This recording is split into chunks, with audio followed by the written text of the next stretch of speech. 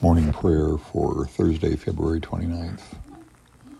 Holy One, we were formed first by your hand from the dust of the earth. You provide everything we need for our lives, the air we breathe, the food we eat, the water we drink, the family that nurtures and sustains us, the gospel to guide us.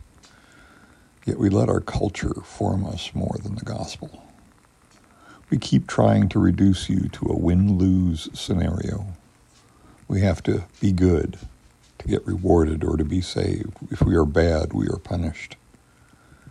But you want us to see with new eyes, to think with a new mind, to reframe our story with grace, to see ourselves as a part of a complete whole, an infinite process of creation and recreation in which we play a role, where nothing and no one are wasted, a story where we are healed and heal, where we love and are loved, where we find success and reward together, connected, combined, and undivided, at one with each other, at one with the earth, at one with you.